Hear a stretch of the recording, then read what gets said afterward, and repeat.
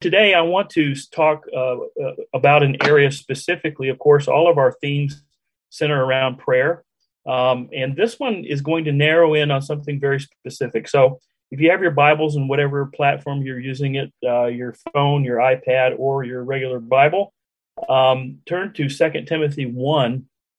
And I want to read a passage this morning or this afternoon. And again, zero in on something very specific that I hope that will be both a blessing, but also give us as believers a burden for our prayers. And so I'm going to begin here in 2 Timothy chapter 1 and verse 3. And Paul, he is, of course, starting out by greeting Timothy, and he says, "I thank God, whom I serve with a pure conscience, as my forefathers did. Without ceasing, I remember you in my prayers night and day, greatly desiring to see you, being mindful of your tears, that I may be filled with joy, when I call to remembrance the genuine faith that is in you, which dwelt first in your grandmother Lois and your mother Eunice, and I'm persuaded is in you also. Therefore, I remind you to stir up the gift of God which is in you through the laying on of my hands.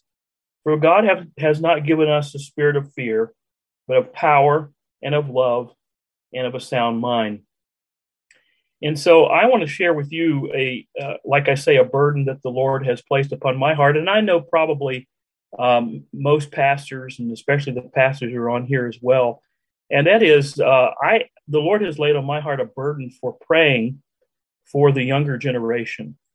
And I think, it was interesting to me in my own personal study through this a few days ago that Paul obviously has an interest in the younger generation.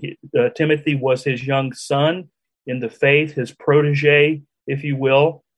And we note here that as he begins this epistle, he says, again, "Without ceasing, I remember you in my prayers night and day." And in fact, that's not the only thing he says. Of course, there's a couple other things. He reminds Timothy of his godly heritage. And of course, that's something that we should do ourselves if the Lord has given us that gift in our lives or the lives of others. He encourages him in this small passage to use his spiritual gifts that God and the Holy Spirit has endowed him with. And so, again, I was struck by the fact that here is an older man. In fact, of course, as you know, with your biblical knowledge, Paul is coming to the end of his life. He's an older man. And here this older man is taking the time to be concerned about the younger generation. And I hope you are too, because they are the next generation that is going to, as we say, bear and carry the torch for the Christian faith. And there is so much in our world, in our society, in our culture that is pressuring them to do anything but that. And again, I don't think there's any new sins. There's not any new things that under the sun.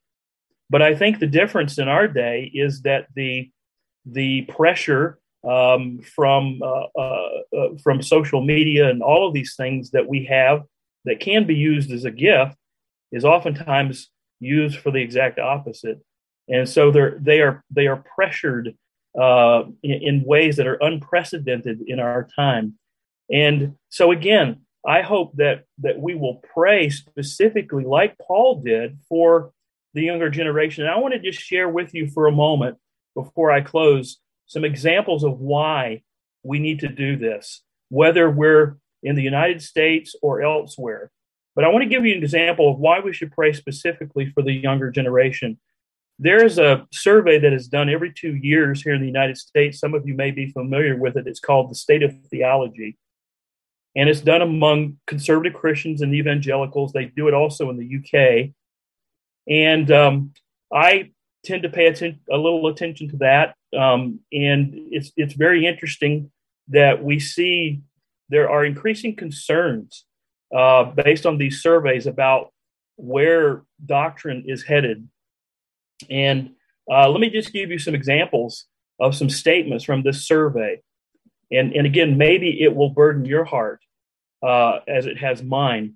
But they will give statements, and then they survey the responses to that of whether they agree with the statement or they disagree. And here's the first one. It's the statement that says God learns and adapts to different circumstances. 48% of Christians agreed with that statement. Again, that's a dangerous precedent, that God adapts. No, God is immutable. He's changeless.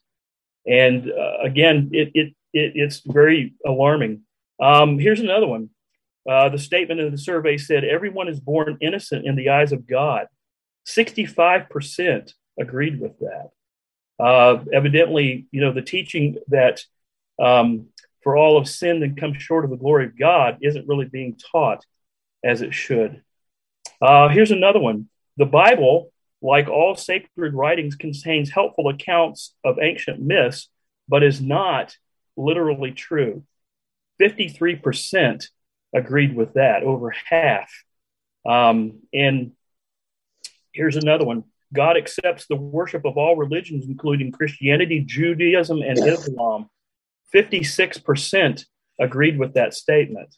And again, keep in mind that we're talking about Christians, conservative Christians, or at least they call themselves that.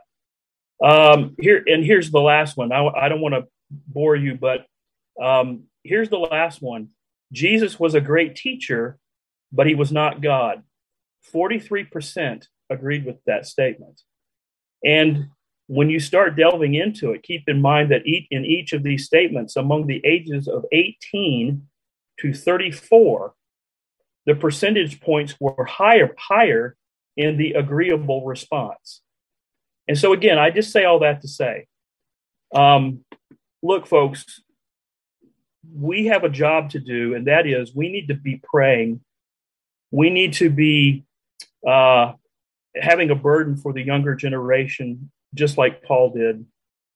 And again, I hope that this was not intended to discourage any of us as believers, but rather to, again, like I've been saying throughout, to have that prayer burden and to be busy about our Father's business in regard to the younger ones that we have in our churches. Maybe you know them in your workplace, or maybe they're your neighbors. But we need to be praying for them. And I want to give you 5 things real quick, and then I'll be finished.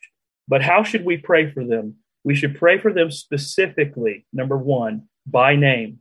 We pray for them specifically by name. And by the way, that may mean that begins in your own home. One of the things, again, the Lord has burdened me about over the last several months is, you know what, I need to be using technology for my own family. So I've been texting a verse and praying for my children every day. I have 3 adult children, and I've been praying for them. I send them a verse every day. And so all of us, we need to be bringing our children, the younger generation, no matter how old they are, before the Lord's throne. We need to pray consistently for them. We need to pray intentionally, intent on what we're trying to accomplish for them spiritually. We need to pray for them fervently, keeping in mind, what does Paul say? Paul says, I am praying without ceasing. How often? Night and day. And I wonder how many of us can say that we do the same.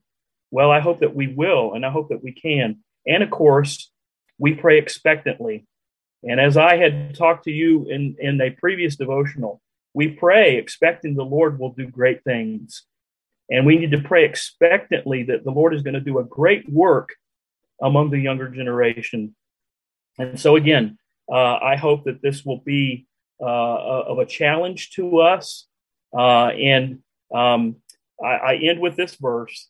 Let us ever be mindful of Paul's exhortation and not be discouraged by all of that.